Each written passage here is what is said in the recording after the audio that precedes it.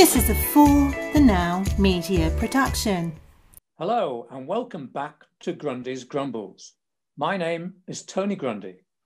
Today's episode is episode 4. It's entitled Big Victory, but Would You Buy a Used Car from This Man? First though, I'd like to name check one or two of the many people who got in contact with me to give me their thoughts, observations, questions on Grundy's Grumbles so far. Thank you for that feedback. It's really appreciated.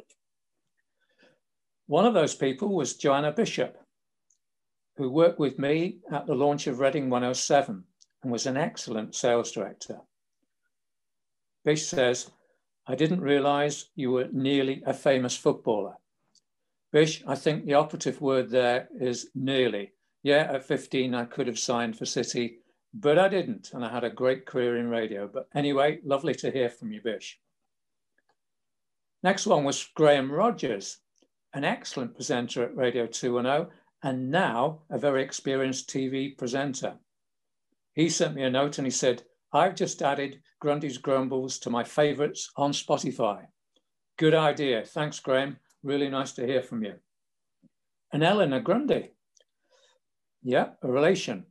My brother Nick's lovely daughter. They all live in Nantes in France. She had a really interesting point. She said, I've just listened to episode 1 yesterday and I'm waiting to use my boyfriend's Spotify account. It was very interesting.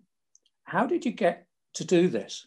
Well, quite simply, For the Now Media, who put this podcast together, I was talking with Ali Monjak, and she was actually saying to me when we did an hour-long interview about my career, why don't you write a book? Actually, the conversation developed and said, actually, we should do podcasts. That's exactly why we're doing the series. But good question, Ellie. Thank you very much. Now, Mike Smith. You get all sorts of people contacting me who I haven't heard from for ages. He was a youngster who lived next door in Berkshire to me. And he now lives up in near Manchester, I think, and he runs his own very successful company. But he said, I never knew your dad was Bill Grundy. Well, that's something I've alluded to, which is I just didn't tell people. And then he said, I was intrigued to know who you met who had the biggest presence and whether that person was in the limelight or not. Good question, Mike. Well, the answer to that from my standpoint was Philip Birch had the greatest presence one-to-one of anybody I met during that period. He taught me so much as well. He became my mentor. So he was the best example. Later, when I achieved my objective of becoming an MD, some of the young people that I encouraged, as Philip had encouraged me to do, the young talent, they impressed me with their presence, and yet they obviously at that stage were virtually unknown. And that gave me a lot of pleasure as well. But good question, Mike. Actually, Mike sent another follow-up note because he keeps on listening to these podcasts. He said, you helped me brighten up the M6 journey today on Monday morning. Anything that can brighten up a patch of the tarmac of the M6 to me is doing a good job. So brilliant. Mike went on to say, it's a really good listen. You could do with an hour and 30-minute omnibus edition to cover my whole journey on the M6. Well, we'll see what we can do, Mike. Thanks for getting in contact, though. Brenda Lowe, more of a family affair. My cousin from Sue's side of the family lives in Eckington near Sheffield. Brenda, like me, was born in Ashton-under-Lyne. Nothing wrong with that in Lancashire. Sir Geoff Hurst was actually born there. So some good people come from there. Brenda says, just listen to episode 2. I'm waiting with bated breath for episode 3. Well, the good news is Brenda has survived holding her breath for a whole week because she got in contact to tell me how much she enjoyed episode 3. Thanks, Brenda. As we could say, nobody's been hurt in the making of these Grundy's Grumbles so far. Anyway, where we left off with the radio story was I was at Radio Victory, and I still am at this point, in Portsmouth, and the family was dealing with the fallout from Dad's interview with the Sex Pistols. To be honest, I've had enough talking about that. I think you've got the picture on it. It wasn't a great time for the family, and certainly wasn't a good time for Dad. Actually, after that time, which was December 76, life at Radio Victory was very busy, and Sue and I were enjoying life in our house near Chichester. Sue worked at St. Richard's Hospital, actually in Chichester. It was a lovely part of the world. When we weren't working, and we were working a lot, we enjoyed life on the coast. Having said that, life at Radio Victory was never dull. Obviously, the first year had not gone too well in revenue terms, as I guess I wouldn't have been there otherwise. Quite a few people had come from Capital for the launch, with a view to having a great time on the South Coast. And I think, to be honest, some of them enjoyed it a bit too much, let's put it that way. As I said last time, the reason I got the sales director job was the guy who was launch sales director, called Kevin, and for the life of me, I can't remember his second name. Maybe somebody who's listened to this will remember. He'd come from Capital as well. A nice lad, but he'd been done for drink driving. And he'd been demoted by the managing director to sales executive. What that actually meant was I was starting the new job there. He was in my sales team. How good was that? That made for a very interesting early challenge for me. I had a conversation with him, as you can imagine. I said, look, Kevin, I'm sure this is not easy, just as it isn't for me. Not easy for you, just as it isn't for me. But I'm working on the basis you will be moving back to London soon. Am I right? And he said, yeah. I said, okay, in the meantime, you are part of the sales team. You're going to have to find your way around by bus, taxi, whatever, but I want you to do the best possible job you can. Are you with me on that? And he said, yeah. I said, he's a good lad. And he did go back to London. So that sorted that one out. Actually, on the station, being in charge of promotions as well as revenue meant I could get a lot sorted out. For instance, square-shaped car stickers, very basic because that's the cheapest cut. And actually, the existing car stickers, I think I mentioned, were being sold from reception at 50p a time. Hardly anybody had them in their cars, but they were beautiful car stickers, about 7 different colours, an incredibly complicated cut. And they didn't stick in the cars, so it was complete madness. So I changed all of that, and we had 257 square shape, and we got them in loads and loads of cars, just like Piccadilly. And we were everywhere with OBs. Audience and revenue really started to go up. At one of those OBs, and I do remember it, there was a charity mud fight down on the South Coast near Bognor, I think. And to this day, I still have got a floater in my right eye. And that was caused by somebody throwing a mud ball that hit me right in the eye. I ended up going to the opticians and everything. So whatever was necessary for the cause, we were there. In sales terms, I wanted to increase the spend of leading clients, quite naturally. One such example of a client was the departmental store in Portsmouth called Lamports. Their MD, commercial director, was a guy called Robin Brisland. His style was lots of shouting at just about everybody. He was a bully. But the store was doing exceedingly well, so he had an immense amount of power. He particularly enjoyed haranguing media people to get an even better deal than the one he already had. Victory had a sales executive called Mike Mortimer, who looked after Lamports, poor soul. I have to say, Mike, when I talked to him about it, was scared stiff of Robin. Nobody would stand up to him. And Robin would personally ring the station and speak directly to the traffic department and get them to move spots around for him to get an even better deal at peak times. I just had to tackle this issue. It was crazy. I told Mike that he would continue to get all the revenue for the account, but I would personally deal with Robin Brisland and nobody else would. I then set up a meeting with Robin. He kept me waiting in his office, but I could hear him from miles away, shouting and screaming at people as he came. I had prepared for the meeting, as you can imagine. But when he came in the room, he shouted, "So how can I help you then?" I said, "Well, Robin, we need to get one or two things sorted out." And he said, immediately snapped back, "Like what?" "Well, Robin, first of all, I want to tell you that I'm going to be dealing personally with your account. I want to ensure you get the best possible value for your radio investment.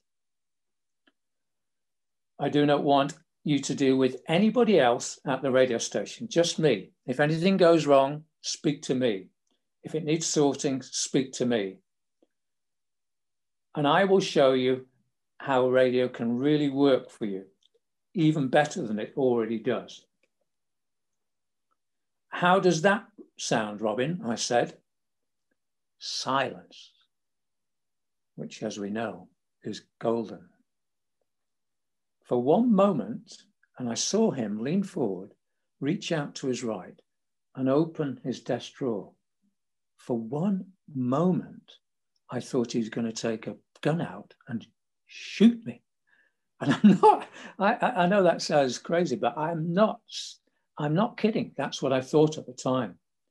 But anyway, after a silence, a pregnant silence, Robin said, "All right then, you're on, but you better be good." Big threat. The irony was Robin became a real star client, and I could even say, in quotes, friend. 2 years on, he'd invited me to loads of social events with Sue. We had a great time. It was really good.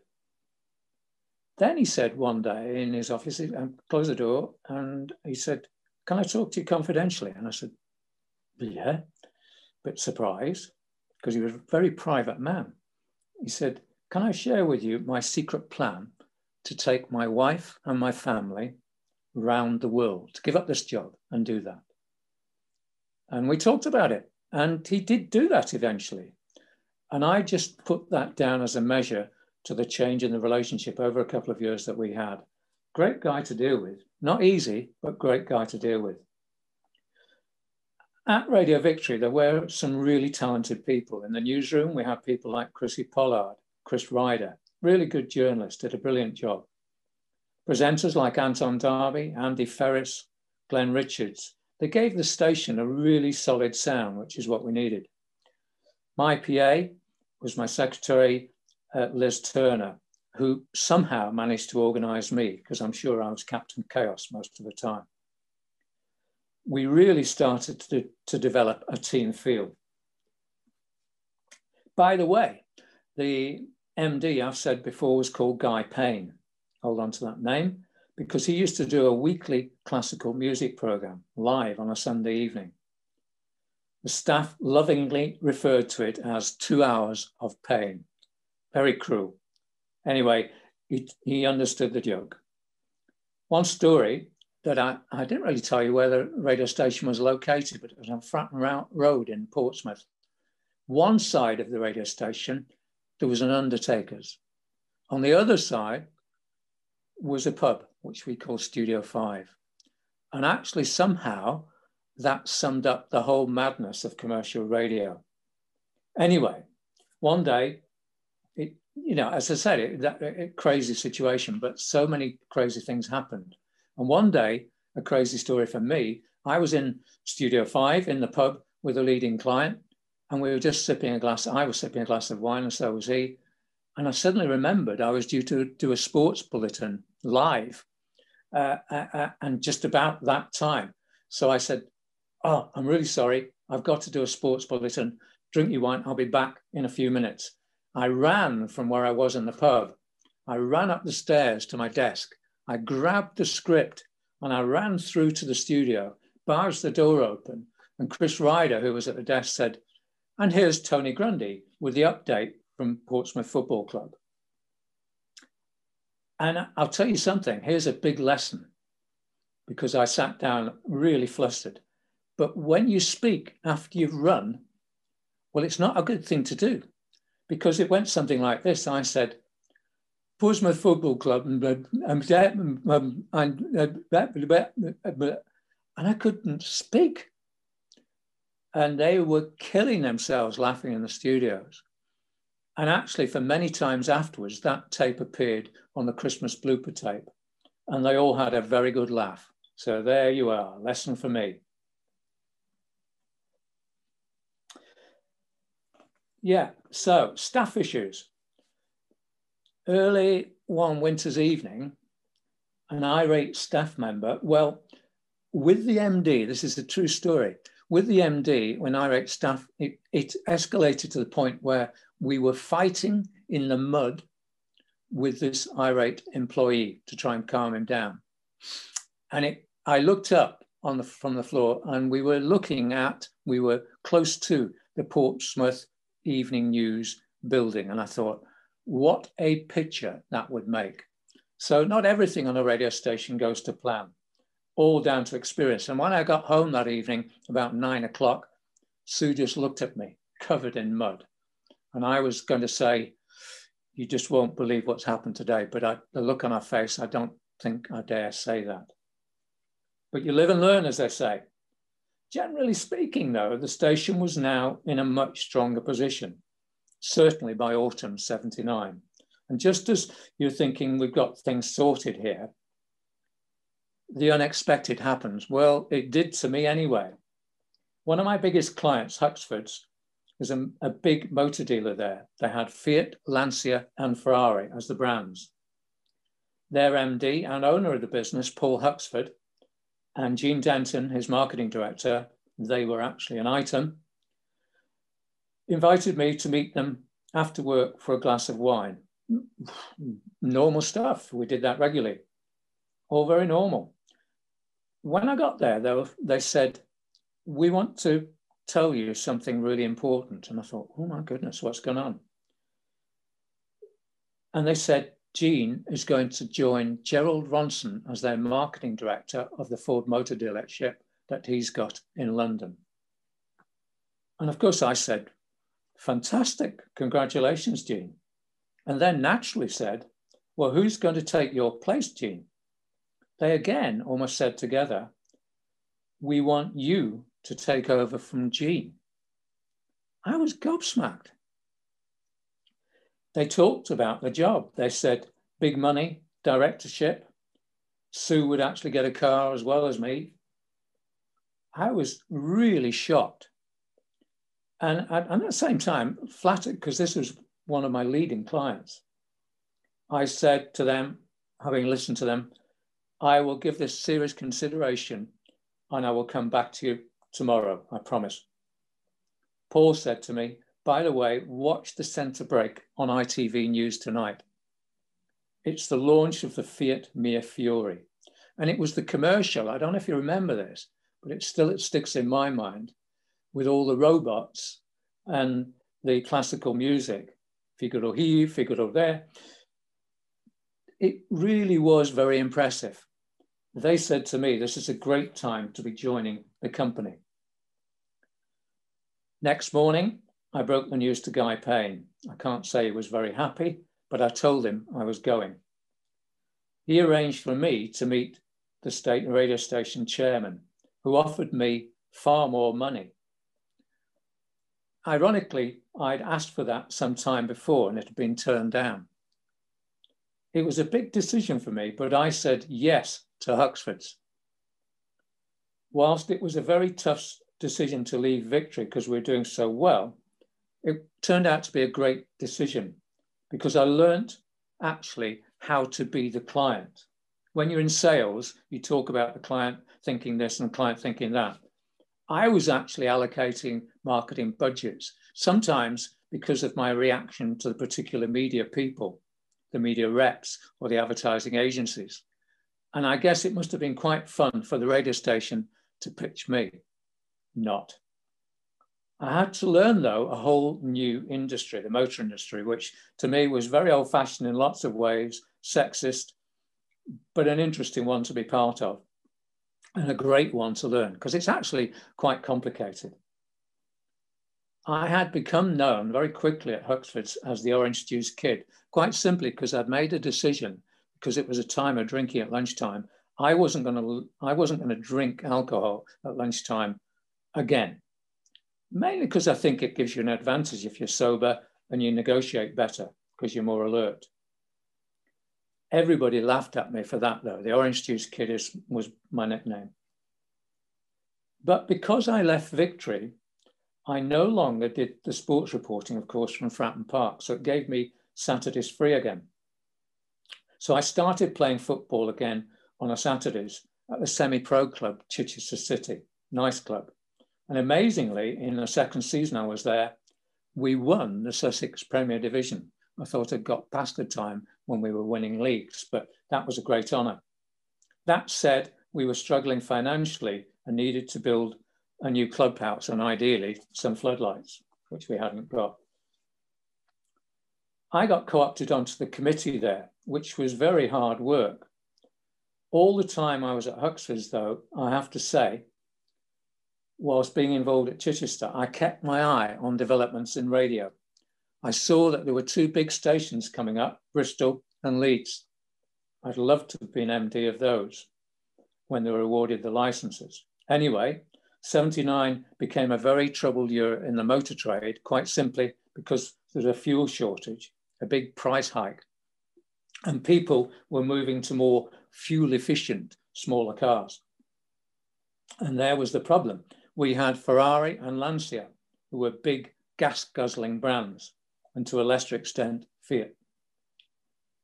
So all had gone well up to this point. On the 31st of October, it was notable, well, for four things. The first was, for me anyway, notable because it was my birthday. Happy birthday? No, well, anyway, it was my birthday. Second thing that happened that day is Paul Huxford said, can you come in and see me? Which I did. And he said, we're going to have to cut back massively on our marketing budgets. I'm going to have to let you go. I'm going to have to make you redundant. And of course, it was a financial package, but that was one hell of a shock. And I thought, how am I going to tell Sue when I got home? Actually, for once, Sue was the first person to speak when I opened the door. And she said, I want to tell you something. And I said, okay. And she said, I'm pregnant, which was for the very first time. And what a brilliant thing that was for us, but on a very strange day. And the fourth thing is, in that day's mail had arrived, and I opened it when I got home, a writ from the dodgy builder at the football club, who'd actually sent that jointly and severally to every committee member, and it was for £10,000. So all of those things happened on the same day, 31st of October, 79. I've said this before already, which is, it's not whether these things happen, it's what you choose to do about them. So on that bombshell, I'll leave Grundy's Grumbles for this week. Thank you for listening. Tune in next week because I'm going to tell you what I ended up doing as a result of it. Don't forget to give your feedback and questions on the links after this program finishes.